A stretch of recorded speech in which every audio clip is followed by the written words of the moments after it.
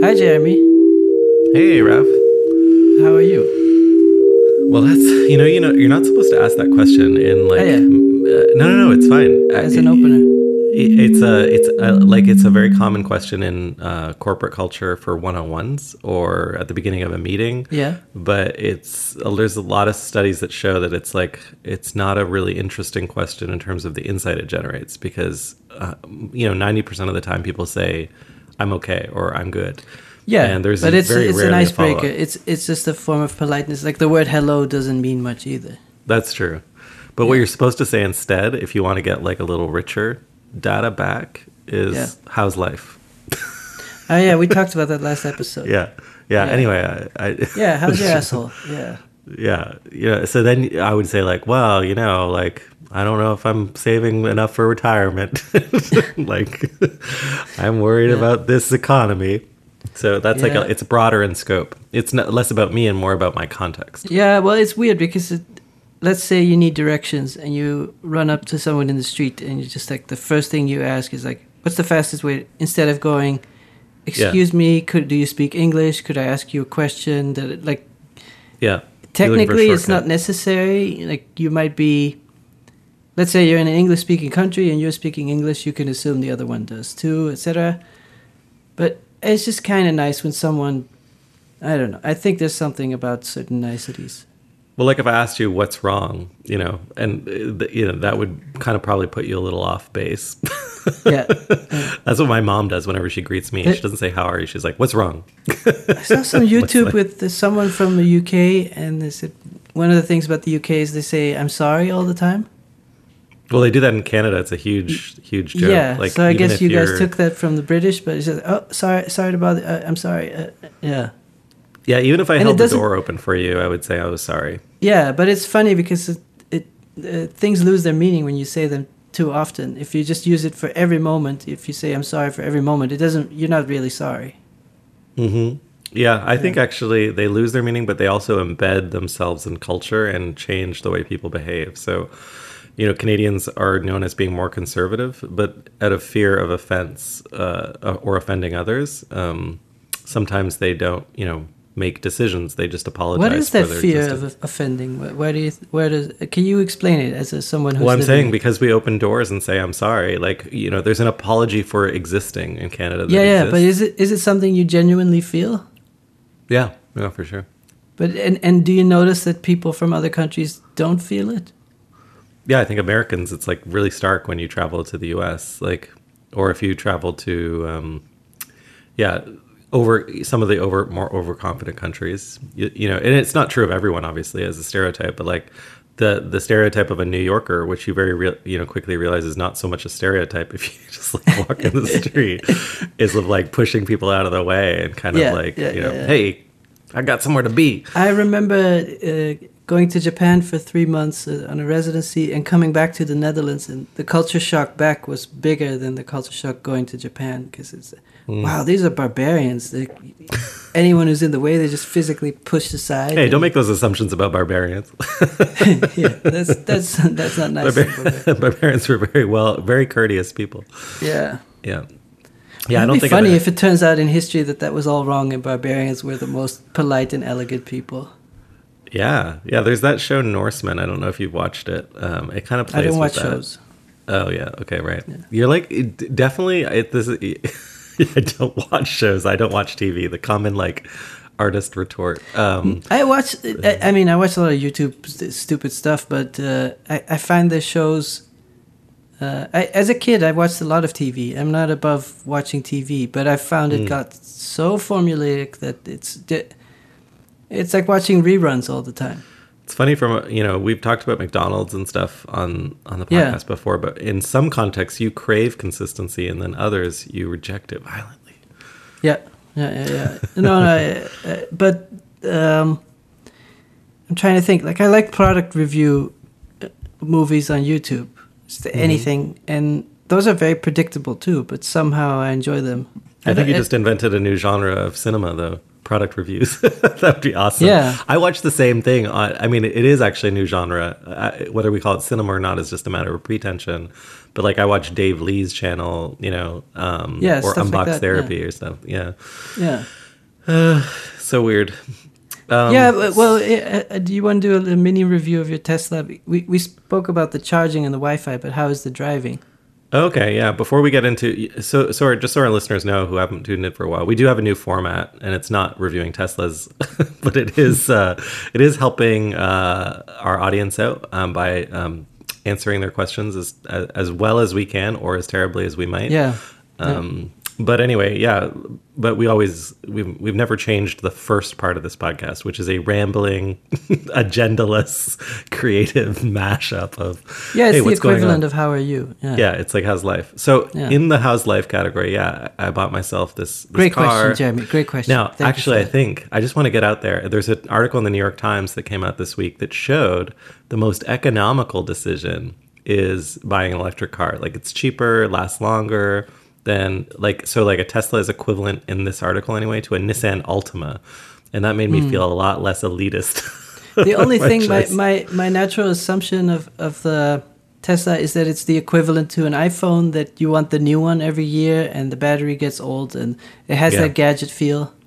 Oh, it definitely does. So I did my first road trip yesterday. I drove up to up north. My sister just bought a little cabin in the woods.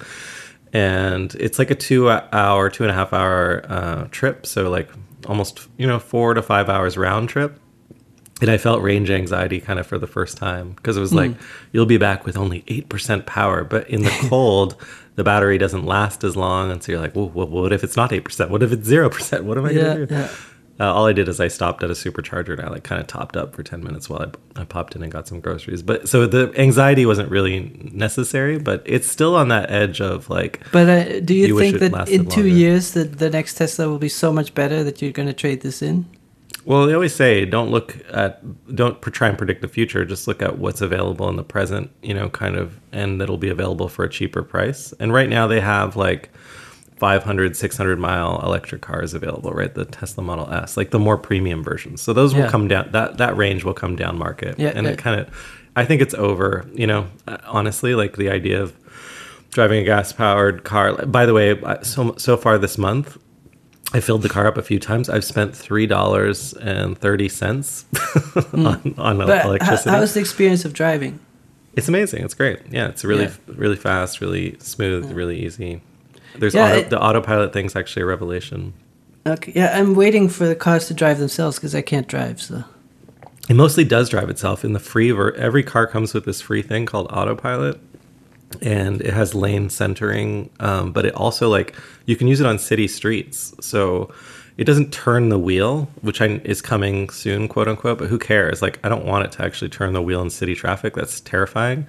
But if you're just doing a little road trip, it's mostly driving itself the whole way.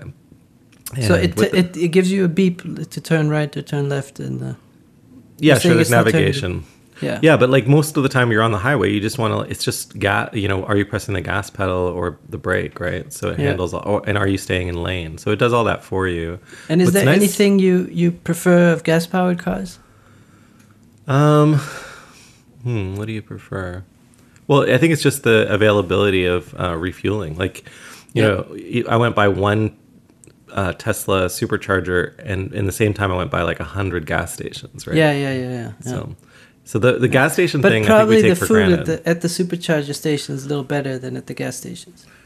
They just put superchargers near McDonald's or near Walmart or near a grocery store. So they just kind of place them.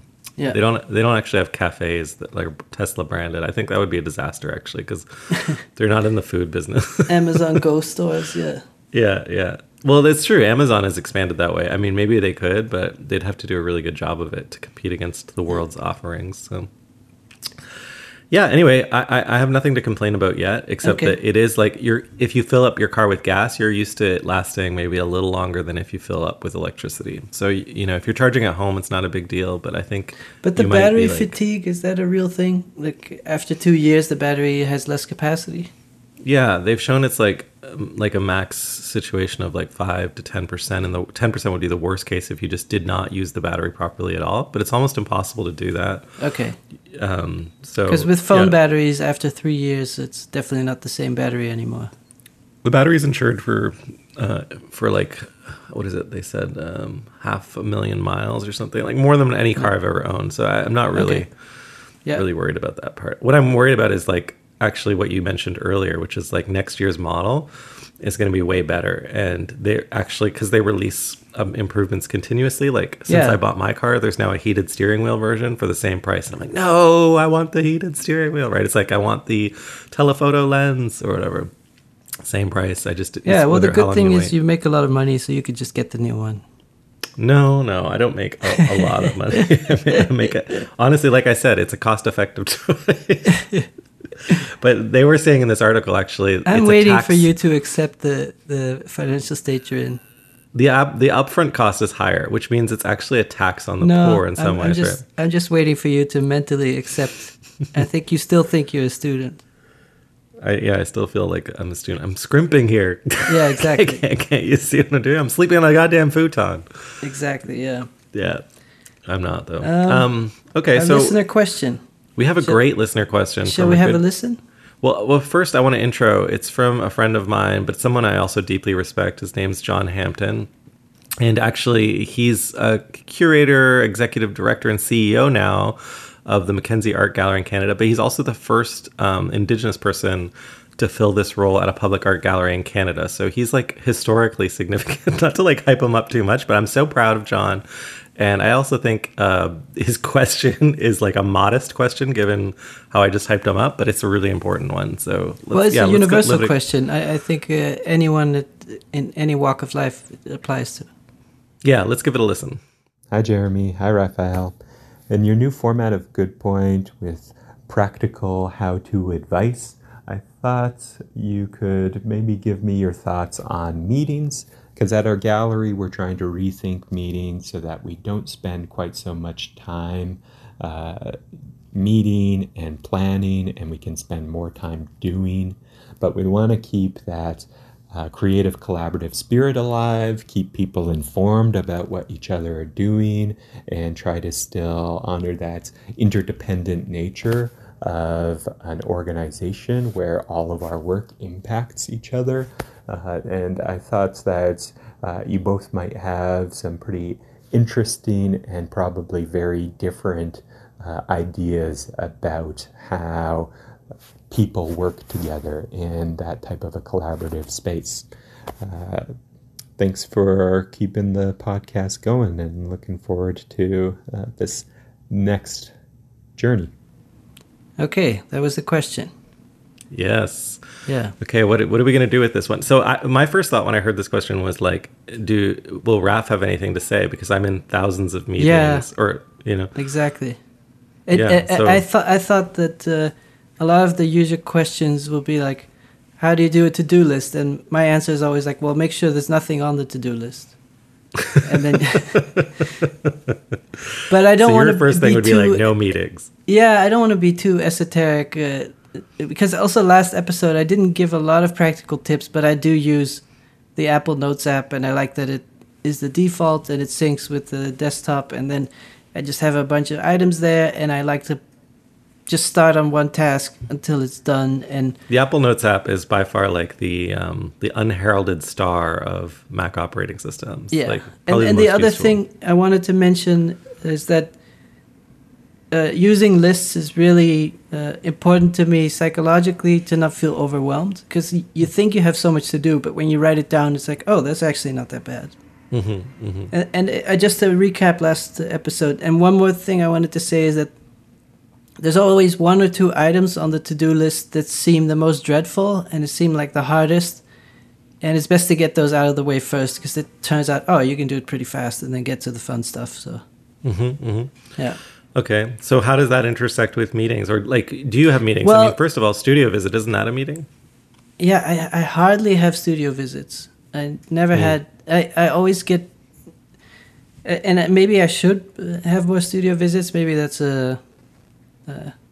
maybe I'm not good at that, but I just whenever people want to work with me, they send me an email and then say, this is the project, this is the exhibition, or do you want to do a talk? It's very rare that people say, can we do a studio visit? Because I guess I have the reputation of not having a studio, so... But would you get on the phone with them or a video call? Would you discuss it? Yeah, well, if someone emails me out of the blue and I don't know them and they're kind of vague, I say, could you elaborate a little further and then schedule a call? Because I don't want to schedule a call if I already know. So I'm frugal with my time in that sense. No. Yeah, I think you're heading into territory that's like Bezos territory, which is like you'd prefer the pre-read, you know. Yeah. If there's a need for a meeting, you'll call it. I mean, it's very simple. Someone says like, "Hey, we're organizing a group show." Then the first thing I want to know is which other artists are you inviting? Because I want to know if I feel like my work makes sense in that group of people. And if it doesn't, then sorry. I'm pretty direct, and I try to answer as quick as possible. And I think being direct is more polite than being polite. What I think is interesting in relationship to John's question is like you don't exist in a collaborative environment in that definition. But at some point, you arrive on scene for the show or the exhibition. But the more regular meetings is with. I work with several galleries, and I work with a programmer, and I work with a textile manufacturer. Yeah, let's and all those things are a combination of email and texting and phone calls. So, for example, with my programmer, I've been working together for 20 plus years, and I'll have a sketch, and I'll send him the sketch, and I say, take a look at this. I'm thinking of a movement in the direction of this arrow, and I made a storyboard, and shall we talk on the phone sometime? And then he just sends me a message whenever he's available, and we talk for 15 minutes. And well, that's a meeting, right? There's two kinds of meetings. It's like the people I speak to regularly, where it's more like you text each other, "Are you available now?" And then there's a bit more formal, where they schedule a calendar invite, and then you set it up, and you have to remember to be available at that time. And it's a bit more.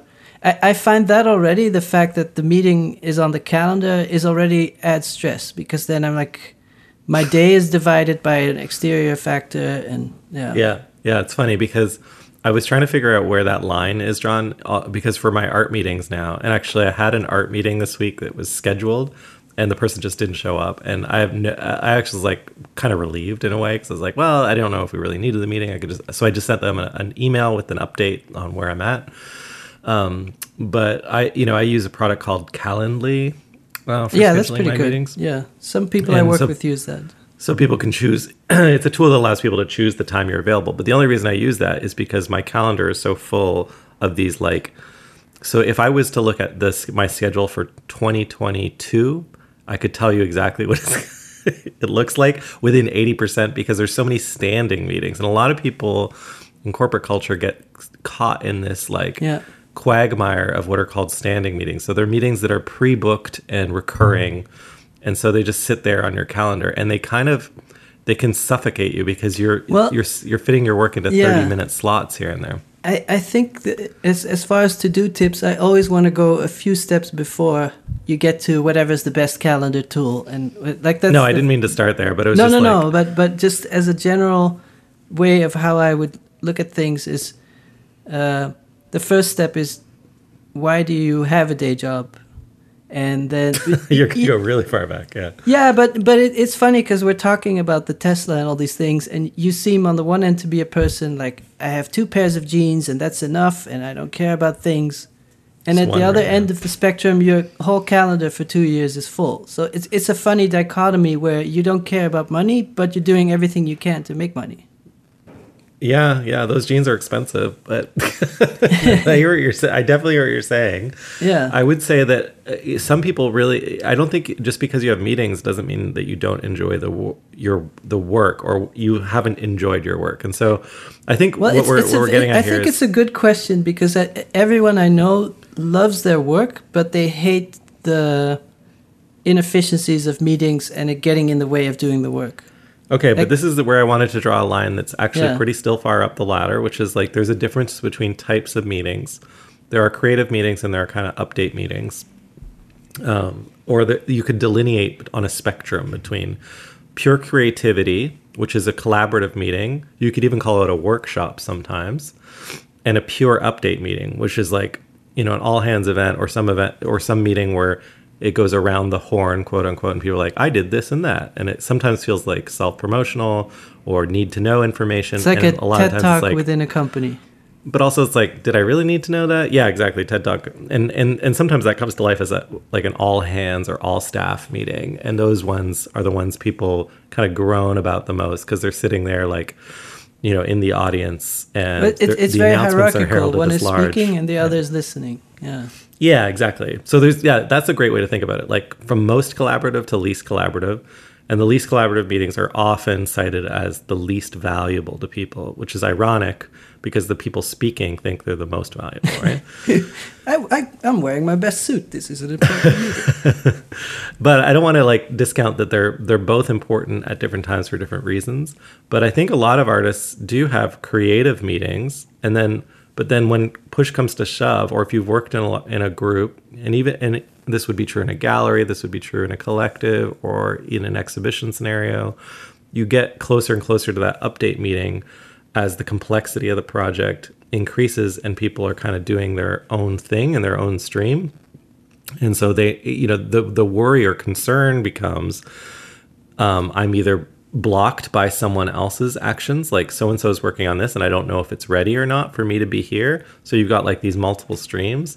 Or you need awareness of what other people are working on because it might impact what you're working on. Well, actually, I guess it's both the same, right? So this awareness thing kind of leaks in, and alignment is another word that people start to use. I want to make sure we're aligned and we're all aware. And this kind of becomes part of the language of we're not wasting time on working on the wrong things. And as the complexity of an organization increases, that anxiety also increases. Yeah. So meetings get called. I think a lot of people think the bigger a company is, the more successful it is. Like, how big is your company? How many people work there? Well, it's a direct line to revenue. That's why, because you can't afford to have a lot of people otherwise. It's like a Tesla. Yeah, but you can also think of Instagram at the point when it was sold to Facebook, I think, for $1 billion, and there was 11 people working there. Yeah.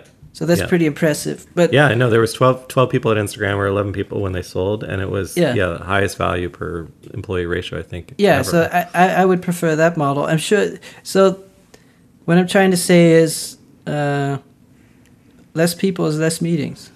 Mm-hmm. Yeah, that's what I'm saying too. Like the complexity comes from work streams and people in individual work streams. But eventually what's ironic is you hired these people to make things go faster, because the scenario I'm in, even at work quite often, is like, okay, well, like if only we had one more person, we could go, 25% faster, 10% faster, someone whatever can do it is. a bit more sales. Someone can streamline the CRM. Someone. Yeah.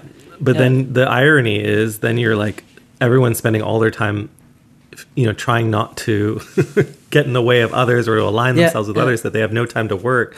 And so productivity actually dives. And there's a lot of famous examples of in software development, right? It's not like just throw more developers at it and it'll be done quicker.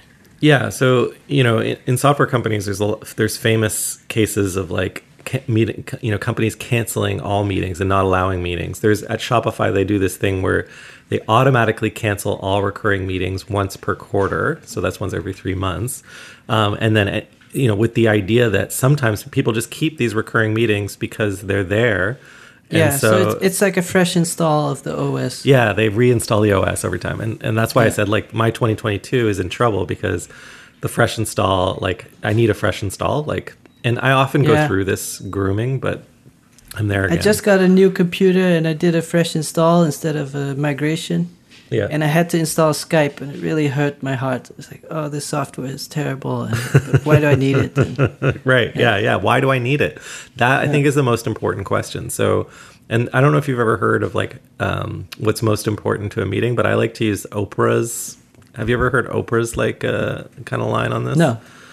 So Oprah, I read this like forever ago in some like headline somewhere, but it stuck with me, which is like Oprah has like three or one line that she uses at the beginning of every meeting, and it's, what is our intention for this meeting? What's important? What matters? But I think of it as the Raphael Rosendahl kind of thing too, where it's like, why are we having this meeting, right? If there's no purpose. But it is interesting. I want to bring it back to art because we're now at the level of organizations over 500 people. Yeah. But when you think of the classic artist that makes stuff in the studio by themselves, doesn't need a lot of help, but then you want to let the world know. And so maybe for the artist, the meeting is the social life around the art world. And if you don't do any of those meetings, no one knows what you're doing. There's the dream now that you could just show your work on the internet and everything will work out.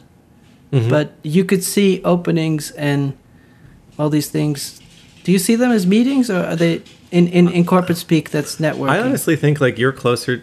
You're probably running really great meetings and you don't even know it. Like, and I want to use an example from your life of like, you often tell me you're going to the Netherlands, and I'm like, why are you going there? And you'll be like, I have a meeting with my producer of the textile or whatever. Yeah. And I'm like, well, why do you have to meet with them? And then you'll be like, because we're trying to get this specific decision made about whether we go with this thread count or this weave. Yeah, yeah. And in doing so, you've actually articulated the purpose, the agenda. Well, I have a distributed of the meeting. studio. So when I go there, that's my part-time studio. But you're very precise about the reason and the agenda and also the limits I think of that that's meeting. a good point, because I've heard from a lot of artists when they hire an assistant, you might be busy for the next 3 months, and then you don't have that much to do, and you have to invent stuff for them to do. And I work with a programmer and different manufacturers, but it's all freelance. So what I mean is, I have to pay $300 to $500 a day to be at that textile place. Yeah. So of course I want to know what the meeting is about. Yeah, that's right. And you had to fly there. I'm not going there to sign a birthday card, so I can't afford to. But I think that's the difference between hiring people or having freelancers and being tight on money. But that's why I think in corporate culture or in cultures where there are staff meetings, things can devolve very quickly because it seems like it's free. And so no one puts in the work to make it an important or valuable meeting. Yeah, money is, I think we're both kind of frugal, and that you would walk an extra block if the coffee is $1 less. You know what I mean? Yeah, I mean, if it was good coffee too, I'd be looking at the ratings, reviews versus cost but ratio. you would walk a little extra to save a little money, or like whatever. But then when it comes to corporate world, you're like, yeah, let's get some more people in the meeting, and they each cost $500 a day, but you don't even think of the amount. And well, what has occurred in a lot of like tech companies these days is a new role called an operations role, and every department has their version of it. Like in research, they have the research ops role, in development they have DevOps, and it's a fancy way of saying someone who makes sure that meetings are valuable. Yeah. But basically they're making sure that we have fewer meetings and that everything is running without us having to have a meeting.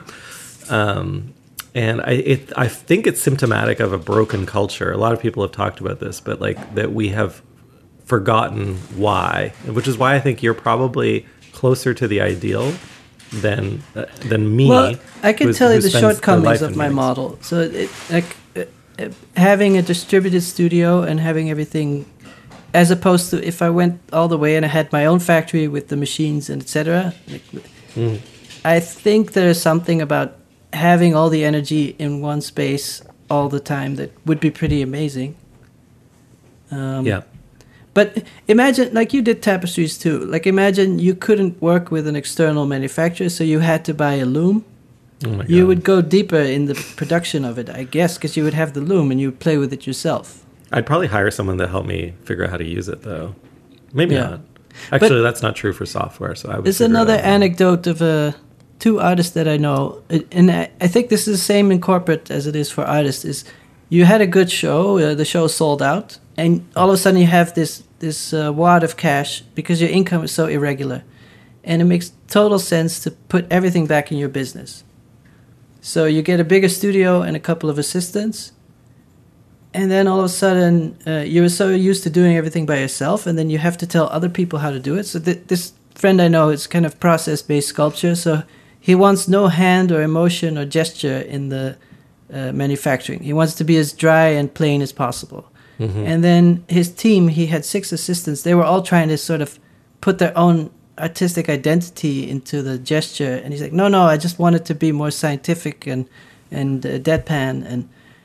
and he just got rid of everybody after a year, and he spent so much money so quickly. So what I'm trying to say for artists is very tempting to be like, yeah, let's build a big factory, but then the next year you don't sell as much, or the next body of work isn't as easy to sell, but you still... So it's payroll is usually your largest kind of cost and biggest risk in business. And and in New York, studio space is very expensive. So it's very tempting to... And I think that's for any company. Like, oh, we had a good year, let's expand. And is that always the right choice? Yeah. Well, I mean, I think one of the ways you can make it work, you know, if you're looking at expansion, is really to look at not, do we need this person to replace some of the work that I'm doing that would cause burnout, but rather, would this person help us achieve a goal faster and more profitably, right? So it's like, for example, if you're working in the arts sector, probably if you're an artist, the first person you should write is someone who helps you get more grants or make more sales. But the word "more" is interesting here, because it's so embedded in our upbringing to acquire wealth and hold on to money and all those things. It makes total sense, but it doesn't make sense within art. No, maybe not. I was just like blanket applying a business strategy to... Yeah, but I think that business strategy is so deeply tied emotionally to survival. And so it's very hard to resist. And that's how they... the whole supersize me idea in a fast food restaurant. It's like, oh, only $1 more and I get twice as many fries. How can you say no to that? Well, what I'm trying to say is that for any artist... like. Morandi is one of my favorite artists, and he just made the same still life his whole life. He wasn't like, oh, I sold a show, so now I should make bigger paintings, and I should make different topics that appeal to more people. So I'm going to do wildlife, and then I'm going to do court scenes, and then, you know, like this idea of growth over everything. It's so deeply embedded in us that you have to resist it. It's maybe a zero-sum game. Well, it's funny because I think as a viewer, I think you are very drawn to outsiders. You're not like, oh, I want to see the show by the biggest artist. Mm-hmm. That's not your character. So I often speak to other artists who, in their viewing, are interested in the obscure, but in their own path, they want to be as big as possible. Yeah, I think you're making a good point, which is like, you know, regardless of meetings exist as a matter of operational growth and complexity. So let's take that assumption off the table, and then the purity of spirit of solo and individual expression of pure creative focus might result in the absolution of that need, right? Like we created a false... Well, in a sense, the sort of the cliche of the modernist artist, which I'm talking about before there were guilds and paintings. At the moment. Oh, sorry, Siri just said something. Sorry. Oh, thank you.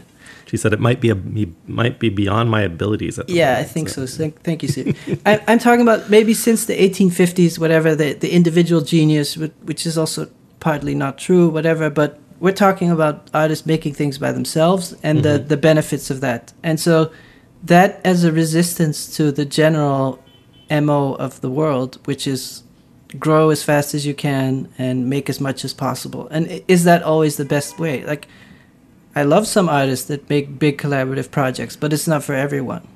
Well, just to counter slightly, you know, in a corporate context, one of the ways that you can get back to that spirit that I've been successful with is you take a very, very large project and you give people great amount of autonomy over a part of it that's all their own. Like, let's just say you were figuring out a brand, you'd put someone in charge of the typography, you put someone in charge of the color, you put someone in charge of photography or imagery or something like that.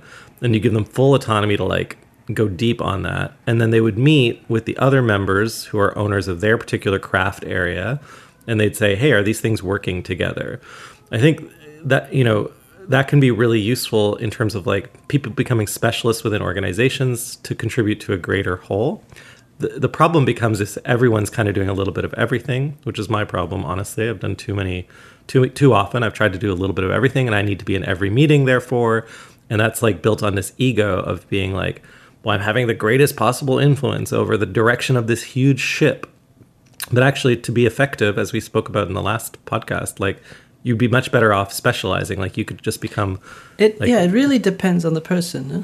Like I'm thinking probably. of someone like Seinfeld, who is always kind of a promoter of stand-up as a craft. Mm-hmm. And he likes the idea that there are no meetings. It's just you and your notebook, and you test the jokes on the audience, and if it works, it works. And that it's very organic, and it's not formal. There's no organization, as opposed to Hollywood production, where you might have 500 people working on a movie.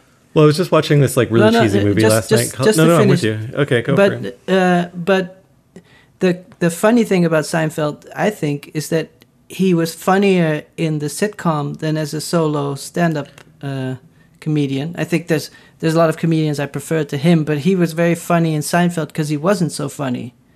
So he's I was going to say it's because he was working with Larry David. Yeah. But there's something about him in that context that he's a. Anyway, my point is that he's a promoter of the solo activity, but he's actually more effective in the group. So I'm trying to say that you have to question for yourself, like, do I need more people to work with? And you might not even be the best judge yourself. John, don't fire your staff. But I do think, like, you made a good point, which is like, so Seinfeld did have an independent creative practice, but he also, learned to leverage the strengths of Larry David and the production team at Seinfeld, right? And arguably, Seinfeld is a greater masterpiece than his individual or equal to his individual stand-up work. Yeah, and one could not have been made without the other. Right. I was going to use the example of I was watching this really cheesy kind of movie, but it was kind of I didn't know this about Elton John, but Elton John couldn't write his own songs. And so he had a songwriter that he has worked with his entire career. And then he could play any music or take any lyrics. Yeah. So he wrote all the music but none of the lyrics, right? So, but together they were able to be something special. But he was the star. Yeah, there's someone in front, someone supporting and behind.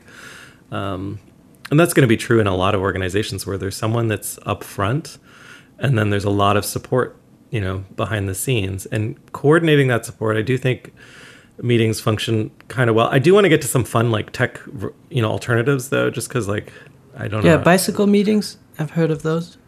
Oh, really? Like, okay, well, here's a few. Like, first of all, like, the classic one is, like, the Bezos meeting, which is everyone arrives at the meeting, and there are sheets of, there's, like, an essay at every seat in the meeting. So the equivalent would be in your inbox today in some world. Yeah. But you do the pre-read. Like, so the document goes out the day ahead. Didn't you say that the pre-read was cool in theory, but actually nobody reads it? Yeah, so no one reads this pre-read, and you create a lot of material. Well, it's not that no one reads it; it's really that it highlights as a symptom a greater rot in your organization, because no one could possibly read all of the material that is produced by the organization, and therefore the assumption becomes like, well, no one's reading it. But that's a symptom of not the right people being organized in the right way. So like, of course you couldn't read thousands of pages. Like I produced like hundreds of pages of this pre-read material, and then we get into the meeting and it's like, okay, just give me like the executive summary. It's like, well, why did I produce this other thing, right? Yeah. Because it might be important to me and my team, like on a smaller level. So yes, no one reads it, but then certain people do read it, and that might be the value. It really depends on, it's like similar to art, like who's your audience for this stuff. I will say though, if the purpose of a meeting should be on making a decision and discussion. It should not be on updates. And so if you want to get around this problem of updates, the pre-read solves a lot, because you can just list the updates and people can read them. But the other thing that's interesting, we were talking about the COVID life and the work from home thing and whether that's more efficient. Mm-hmm. And especially the hybrid model, once people are vaccinated, but some people moved away. So then you might have a meeting where 3 people are there in person and 3 people are on screen. Yeah. And you have the meeting, it's fine. But then the 3 people in person go and have a coffee, and they actually have great ideas there. Well, this is the thing. You're making a really, really great point that I wanted to get to eventually in this podcast. Maybe now is the time. But like this, I mentioned earlier this idea of creative versus update meetings. So some of the meetings that are the most frustrating for certain types of people are the most rewarding for other types of people. And so they, people can fall into two different categories, but the creative meeting, or so-called messy meeting, or whiteboard meeting, or collaborative workshop, whatever you want to call it, is one that is, I think, under discussed for its value. Because, and I run a lot of these meetings, and when I was like really, really close to designing, the actual product, which I'm more and more close again, you're spending a lot of time in quote unquote brainstorms or ideation sessions, right? And being productive in these creative contexts is a fascinating area of discussion. Because I just mentioned it could be messy, but I've also really highly structured creative meetings before too, because we needed to get to a particular output in a short amount of time. For example, we've all been at a brainstorm meeting, and it's like we have to leave the room with a great idea, right? And that the pressure of leaving this the room with a shopping great cart idea doesn't look good enough. You have to make it better. Well, there's concepts like Crazy Eights. Have you ever heard of that one? No? Where it's like 8 ideas in 8 minutes, and everyone actually works in silence to generate their 8 ideas, and then they come together at the end of the meeting and they share all their ideas. It would work well on screen. It does. Everybody hits the mute button and then shares the screen. I've run, so during this whole pandemic period, I've run quite a few workshops where you solo ideation in silent and then share as a group. What you can do is you can generate like a huge volume of creative energy that then allows you to make there's convergence and divergence. So divergence is like, let's generate the most number of ideas, and then converge is all about making a decision. What it allows you to do is see patterns in people's thinking and then to make an informed decision as a group. So I want to put that out there. I would love to see the meetings where it's the Jeff Koons meeting, and once a year he lets the employees have ideas, and he just goes, "Thank you, we'll think about it." Yeah, I think that's actually that's a really good point, right? Like, but Jeff Koons might want to improve his operations. Who knows? Like, and that would that for sure. But once a year he lets them have a creative freedom meeting, and he's like, "Okay, thank you." Yeah, the only reason this type of meeting is useful is if you want to get the most number of observations or points of view out on the table, because you don't have an idea. Yeah, so Jeff Koons would be like, I've got ideas for the rest of my life, right? So he wouldn't need it. I mean, an artist could use it in context of their own practice to just not get too stuck on a single idea. It's funny because I've had a bunch of meetings with someone who's been trying to help me to make edition work. Mm-hmm. And here's maybe my point about meetings is that a lot of things sound good in meetings, but for me with art making, it's such a deeply personal, individual thing. So I had a meeting and they're like, it seems like there's a lot of young people that can't afford your work and we should do that and da-da-da. And in theory, I agree. But then I'm trying to think of making a work that costs less to produce, and then it won't be as good as the big work. And then it occupies my mind for a long time. And I'm like, fuck, I don't want to make posters and shit. And I know I should, but I'm really more excited about making this or that work and make the ultimate version of the idea and not a compromised version. And then I'm thinking about it for half a year. And it's something that makes sense in words, but doesn't make sense intuitively. What it occurs to me is that you actually are in a meeting with yourself. Continuously. That's true. Like if I looked at your calendar for 2022, I could predict what the meeting schedule would be too. But it's checks in with oneself. But for you, like you make work, you're like, why can't socks be art? And then you make art for socks. And it makes sense in theory, but is it really a good medium for images? Yeah, well, I'm thinking conceptually about socks. But maybe my point is, in the arts, I think a lot of decisions are made in meetings in arts organizations. Mm-hmm. And there's a lot of things that make sense in words, but don't make sense for the eyeball. So you say like, oh, we need to have more A, B, C, like these external goals that have nothing to do with art. Yeah. Whatever those goals are. Like we need to reach young people. We need to make bigger works because the building is bigger, or whatever banal external factor.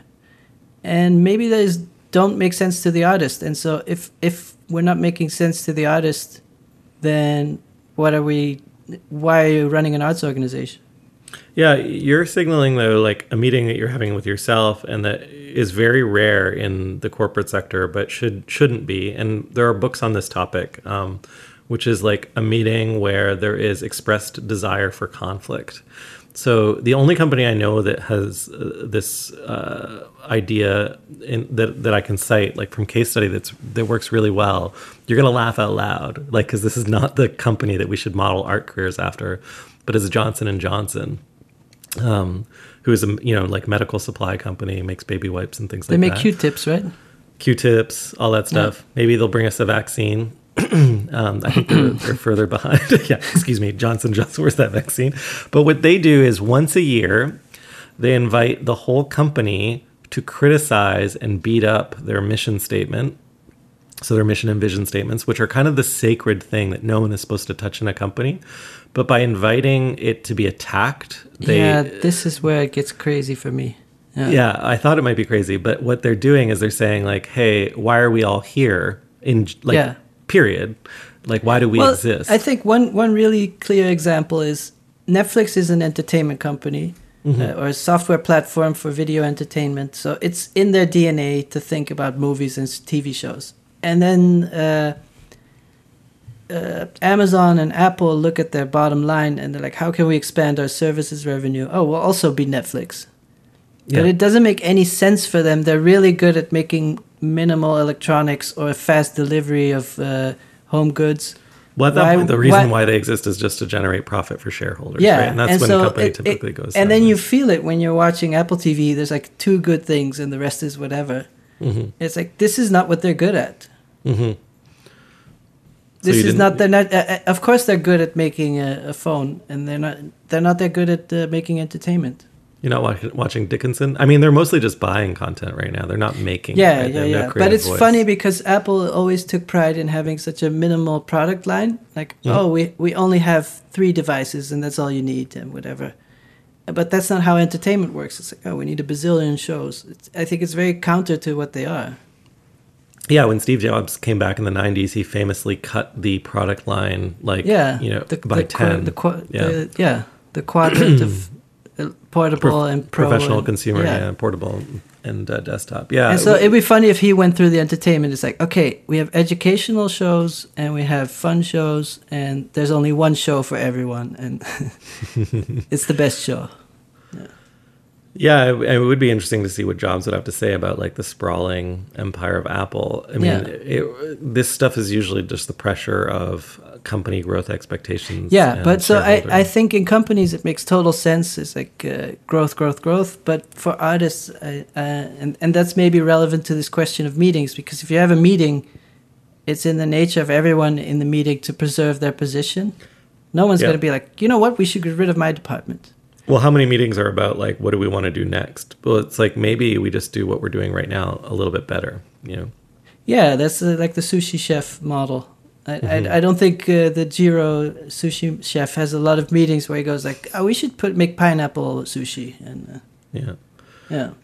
I mean, I think this year has been a hard year for a lot of people, especially those who were let go. And when I can tell you, like, transparently, the conversations around COVID where it was like everyone thought all business was just going to like evaporate and we were in for a severe economic depression. The conversations were like in meetings were like, what do we need to do to survive? It was kind of horrible. And it was for about a month, right? Like, yeah. But if you're like, you know, you're kind of asking for that, which is like, okay, well, what is the reason? Why do we need to be here? What is the most, you know, have we gone too far in terms of expansion and the trim the fat argument? Yeah, it's the trim the fat argument. I will say that I don't know. Most of the decisions we made were regrettable. Like, there are a few exceptions, and it didn't take long for things to get back to where they were, and they were no longer like super vital. I just think that companies go through cycles of, you know, and if we get back to the meeting of being confused about what's important, you know, and a lot of they'll bring in a lot of companies will bring in a corporate coach at some point or whatever, but you'll hear it from the employees first, and they'll say like, we just don't have a vision or strategy. I was talking to a friend at Netflix this week. He gave me a call and we were chatting, and he's like, he was laughing out loud because he's like, you know, we have lots of friends in different tech companies, and he's like, the one thing that's consistent at all these companies is like, everyone is like, we have no strategy. Or we have no vision. Those are the two most concurrent problems. I think what it is if the organization is a pyramid of power and there's one person at the top, but that person is too busy to think of the strategy. Yeah. And then everyone below, whatever they say, if you stick your neck out, it's a risk. So people tend to not want to take risks and be like, oh, I just want to... I always talk about this with people. Most people are up to their neck. They're like sinking in mortgages and school costs for the children and whatever. It's all they can think of all day. It's just like, just get me through the day so I can make the next payment. Oh, like, yeah. That seems to me like anyone in a meeting is not actually thinking about strategy. They're just like, but even in the I don't want to stand out today, yeah. and I don't want to lose my job. I was watching this video just before we got on this. I was like, let's see what people are saying about meetings. And I saw something from the CEO of Stripe. Stripe is like a credit card kind of API that processing, most of the internet runs on. She was really interesting because she was like, she delineated between types of people in meetings. She's like, there are those creative types, and we love them, but they're always taking the meeting sideways. And then there are the operators, people like me, and we're just like, what is the decision we need to get made, right? And inherent or implicit in her in that statement was this idea that the creative person is actually dragging down the success of the organization.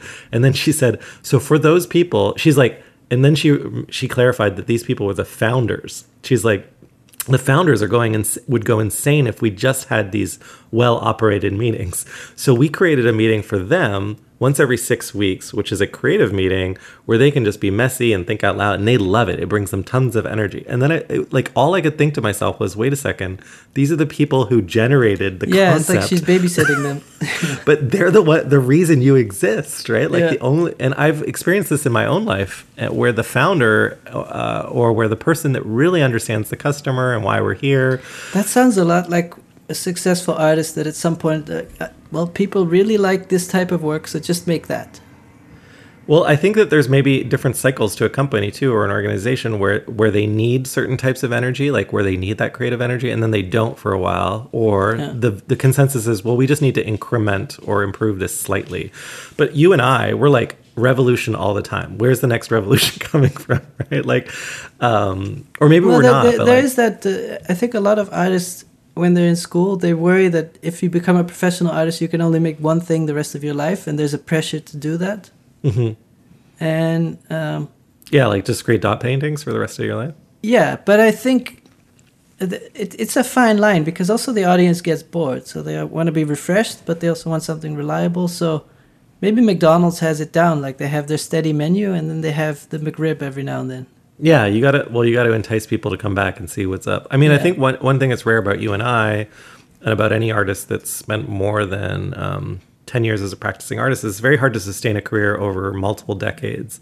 The reason is that people are like, yeah, I've already seen that. I know what that's about, right? So it's like, I already know, I've seen all the Marvel movies. I don't need to see another one. So you have to, at a certain point, you're like, well, what could I do to, re-engage an audience that would... Are the Marvel numbers going down?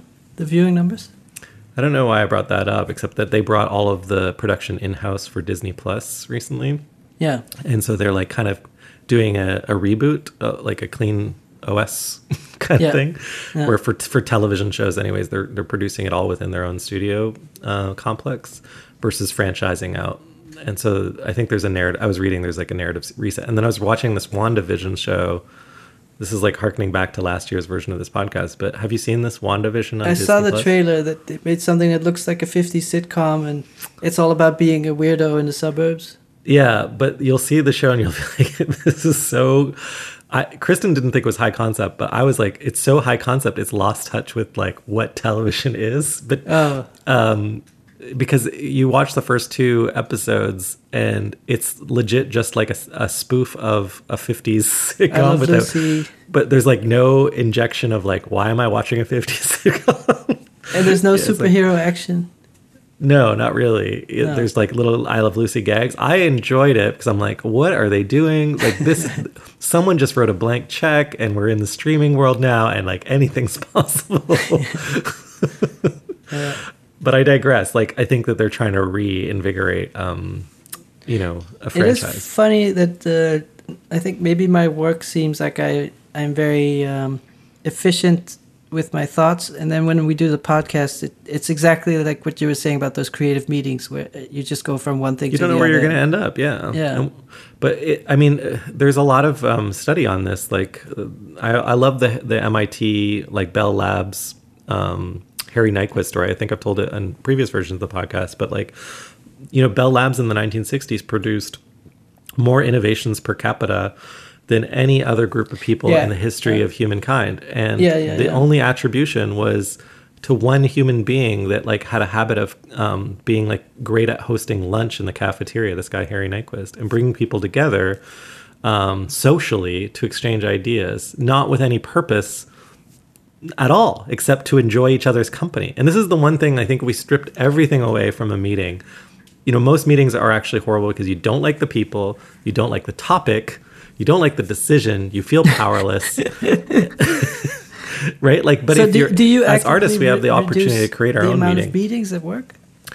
Do I what? Do you actively reduce the amount of meetings? Are you constantly like, hey, do we need this?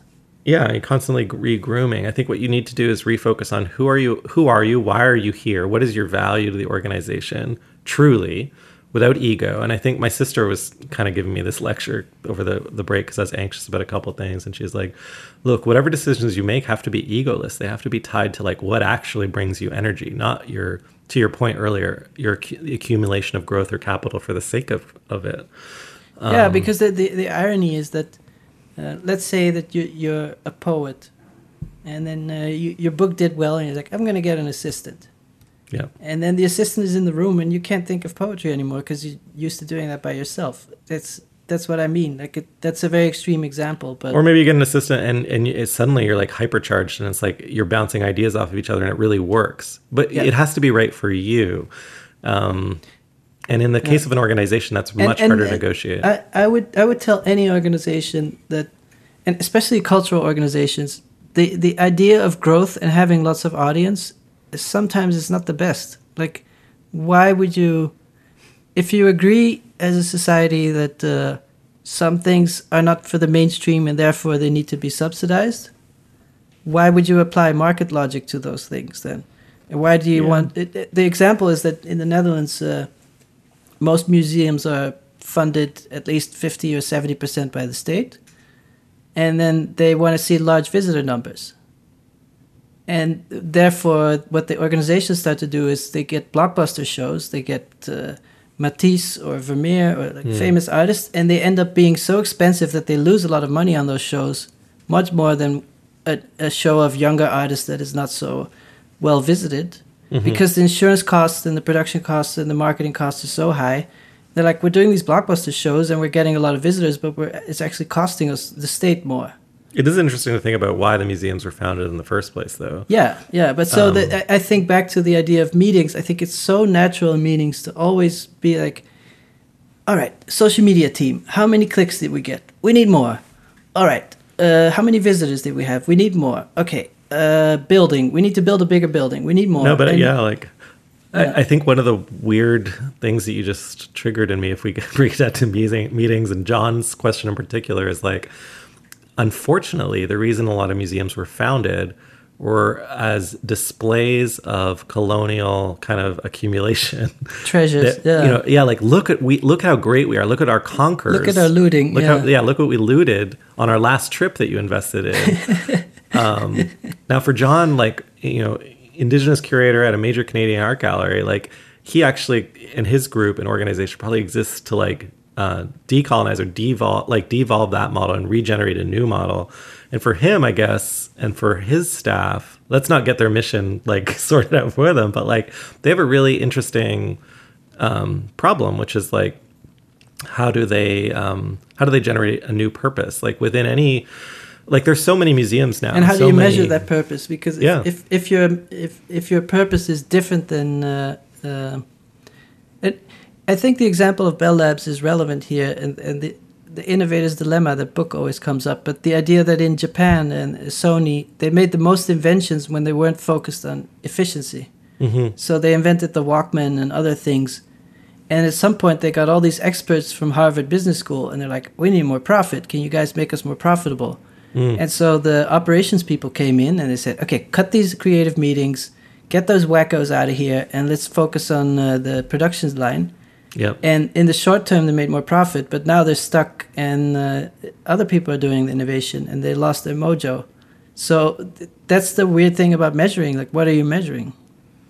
Well, the creative people eventually are viewed as those that pull things down. Like I said, that Stripe CEO. Yeah, get to the point. Or COO. God damn it. Yeah. But I think that there's this formula that organizations now kind of use, and why she probably resigned, that they needed to do these meetings every 6 weeks. And by the way, she stated that they should be off-site, which is like a very funny meeting cliche, which is there's the meeting at the creative daycare.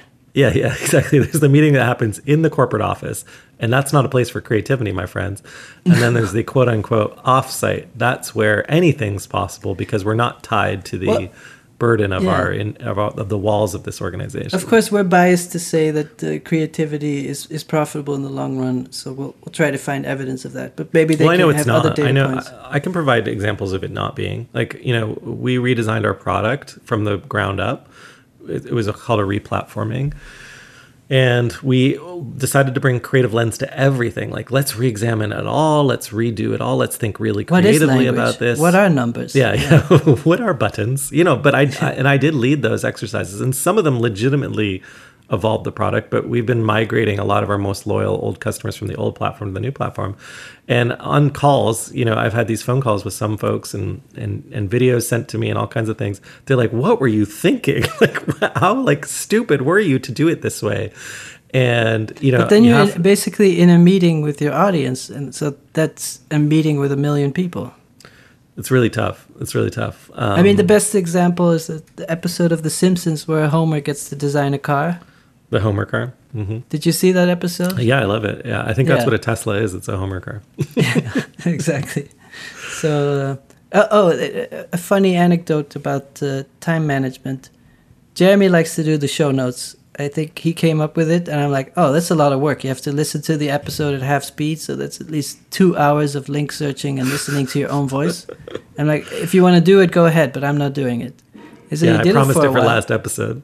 and you did it for a while. And then the reason we stopped, because I always edit the show within an hour of recording and send it to Jeremy. And I'm like, did you listen to the episode? Did you do it? And then 5 days later, I can't upload the show. And I'm like, well, this is not helpful. So that's a very good example of yes, it adds value to the episode. But if the episode is a week late and there's another question that's more relevant before that, it gets in the flow of the show. So yeah, I know you're right. And unfortunately, what I've done is I've fit this podcast now into Sundays at a particular between certain hours, and I actually don't have time after that. So then I'm trying to squeeze it into extra time, but everyone, there's tons of other things I'm trying to squeeze in, and so that's what happened. Well, so I apologize, I didn't get show notes. Yeah. You know what? The way show notes are going to work is it'll be a surprise if they show up. But I did add an email address to our website for questions, and if there's anything that you want additional information on or context or resources for, here's what I can offer is on-demand show notes, which is if there's anything you need clarification on just email that address. If we mispronounce something and you're like, what was that movie they were talking about? Then yeah. I might squeeze in a movie review episode every now and then. There's one movie I've really been wanting to review with you, the Demolition Man. Do you remember that one? Oh yeah, right. The Taco Bell of the future. It's amazing. Yeah, and this idea that you get to a peaceful society, and then if there's a disruptor, what do you do? And it kind of feels like the world we're living in now at the same time. And so that's one of those movies where I'm afraid to go watch it in because I have such fond memories of seeing it and being like, that's the future. the director is Marco Brambilla, but he's also a video artist, so he was kind of a movie director first, and then he directed video games, and then he went to video art. But I always thought, you made Demolition Man. Why are you messing around with video art? Maybe we could do a Demolition Man. Maybe there's a question that will make sense for us to combine it. Something like that. Anyway, I don't know if we should if this was a meeting, we should do a recap of the decisions we made, and leave the meeting with a set of tasks. Like everyone should know what they're doing. Yeah. Like what are we going to do? What's one thing we're all going to do both, when we leave this meeting? We're sort of thinking about reducing meetings and questioning the value of meetings, but I don't know if that's much of a call to action. And I think one is like, what is the one meeting you would keep for anything in the world that's in your schedule, and then start there and then work. But it's interesting the point you brought of the meeting with yourself, and that's the self-doubt of the artist, and so you should also reduce those meetings. That's right. The meeting with yourself. Get out of your own way and just make stuff and don't worry about it. I have had this conversation a million times on this podcast with you, but in the real world as well. And it's one of the most aggravating things, but it's also something that causes me anxiety when I encounter someone that doesn't agree with it. But I have learned more from being wrong, like just making something and getting reactions to it, either from myself or others, than I have ever from planning and over-considering anything.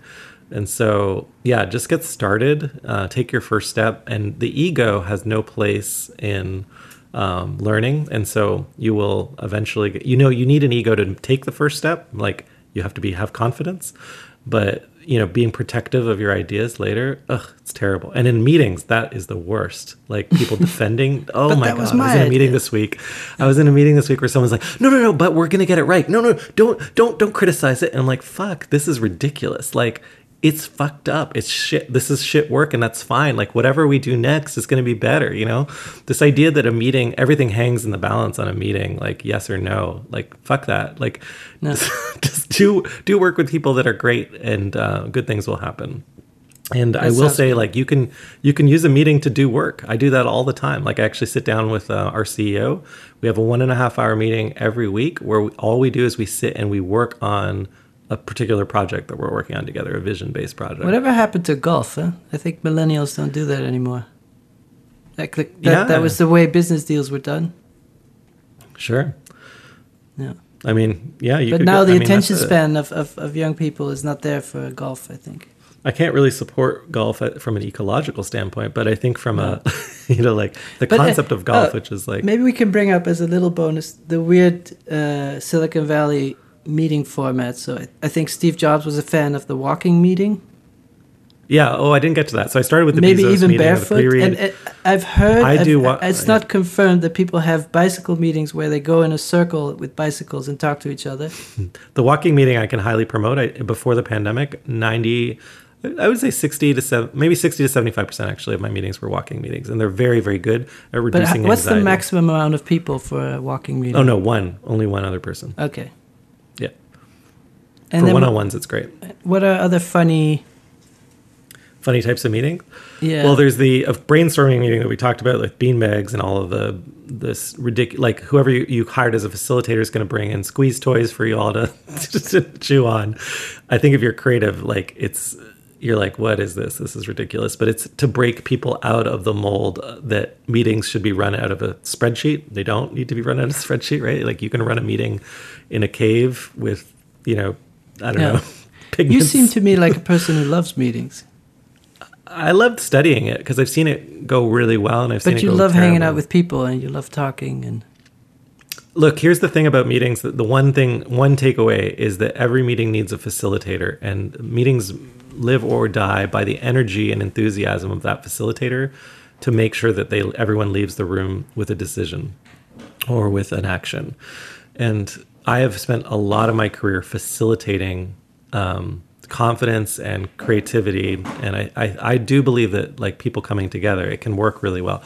I have worked with the polar opposite and have seen how I can end the day feeling like I've achieved nothing and that I'm valueless, and people feel terrible about themselves and they're angry and resentful, and sometimes I've even caused those outcomes, and it is horrendous. So it's like anything else. You can have a good performance, the orchestra can play well, and the orchestra can have a really bad day. So you need a conductor. I'm sorry to go into make this podcast longer than it should be, like a meeting, but it seems like there's different types of people, and some people want to be left alone with a sketchbook and come up with the ideas for the new. Yes, there are introverts and buttons. extroverts in meetings for sure. Yeah, and it's maybe something we could talk about briefly because what I've noticed is that the idea of the open office was there to encourage collaboration and so that everybody, without meetings, just organically you know what everyone's up to. Yep.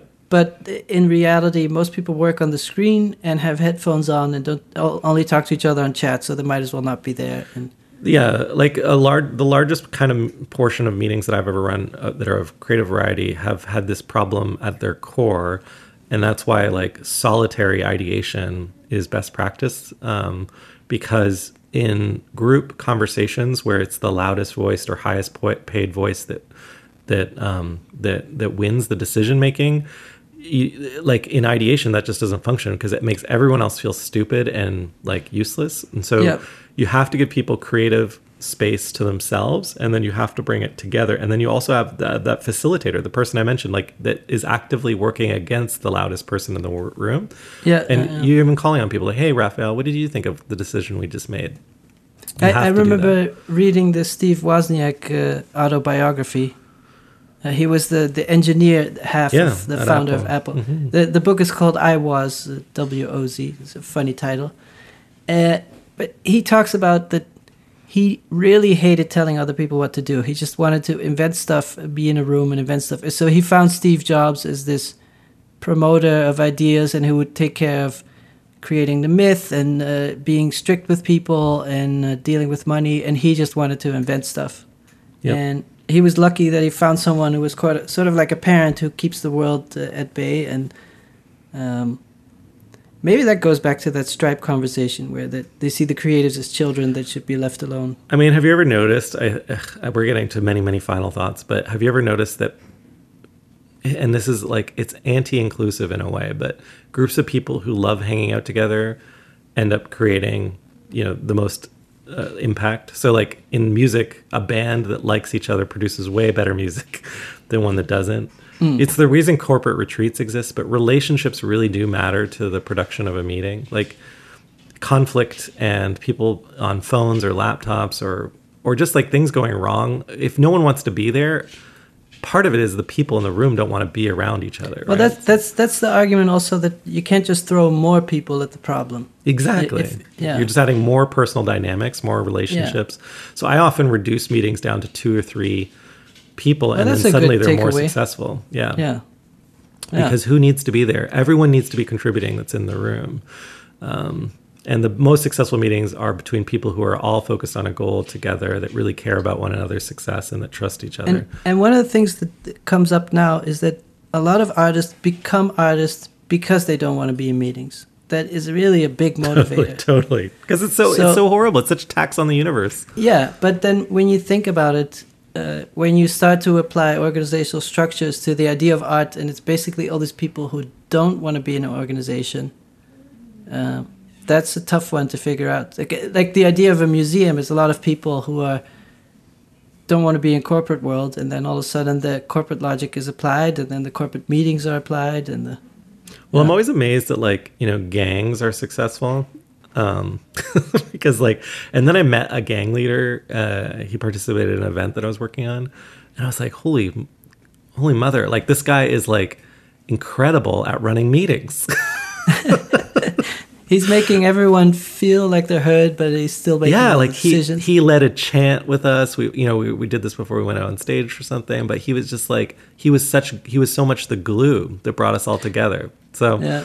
I've learned over and over and over again that like trust and relationships are at the center of greatness and everything, and that's where you should start. But Yeah. and that's how we've done this podcast for so long, just like being totally different. Like this is an hour-long meeting every Sunday with no agenda except to explore an idea, and I really treasure it. So thanks for It's the creative baby time. yeah.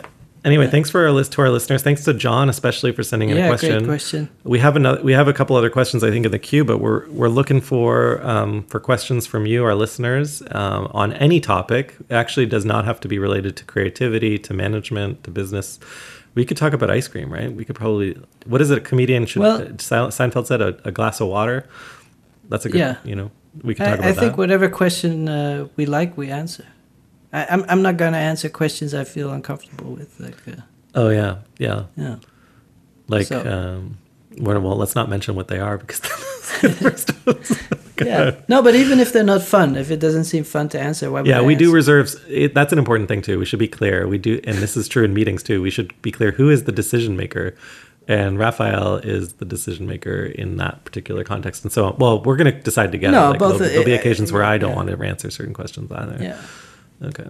Hey, one last thing on the meeting grooming thing. Any team that's meeting, you should have what's called a team charter or team canvas. Look it up, Team Canvas, but it'll give you a lot of sense. It'll answer everything I've talked about and Raphael's talked about will fit into a neat little block, which will frustrate Raphael. But there's certain questions you have to ask yourself, and I think we asked the most important one at the beginning: why? So why are we doing the audience questions? Because we care about you, our listeners, but we also are bored to death. And we ran out of our own questions. We ran out of our own questions. Yeah. Anyway, we'll leave it at that. Thanks for listening, and hope to hear from you all soon. Have a great week. Great weekend. Bye-bye. Bye.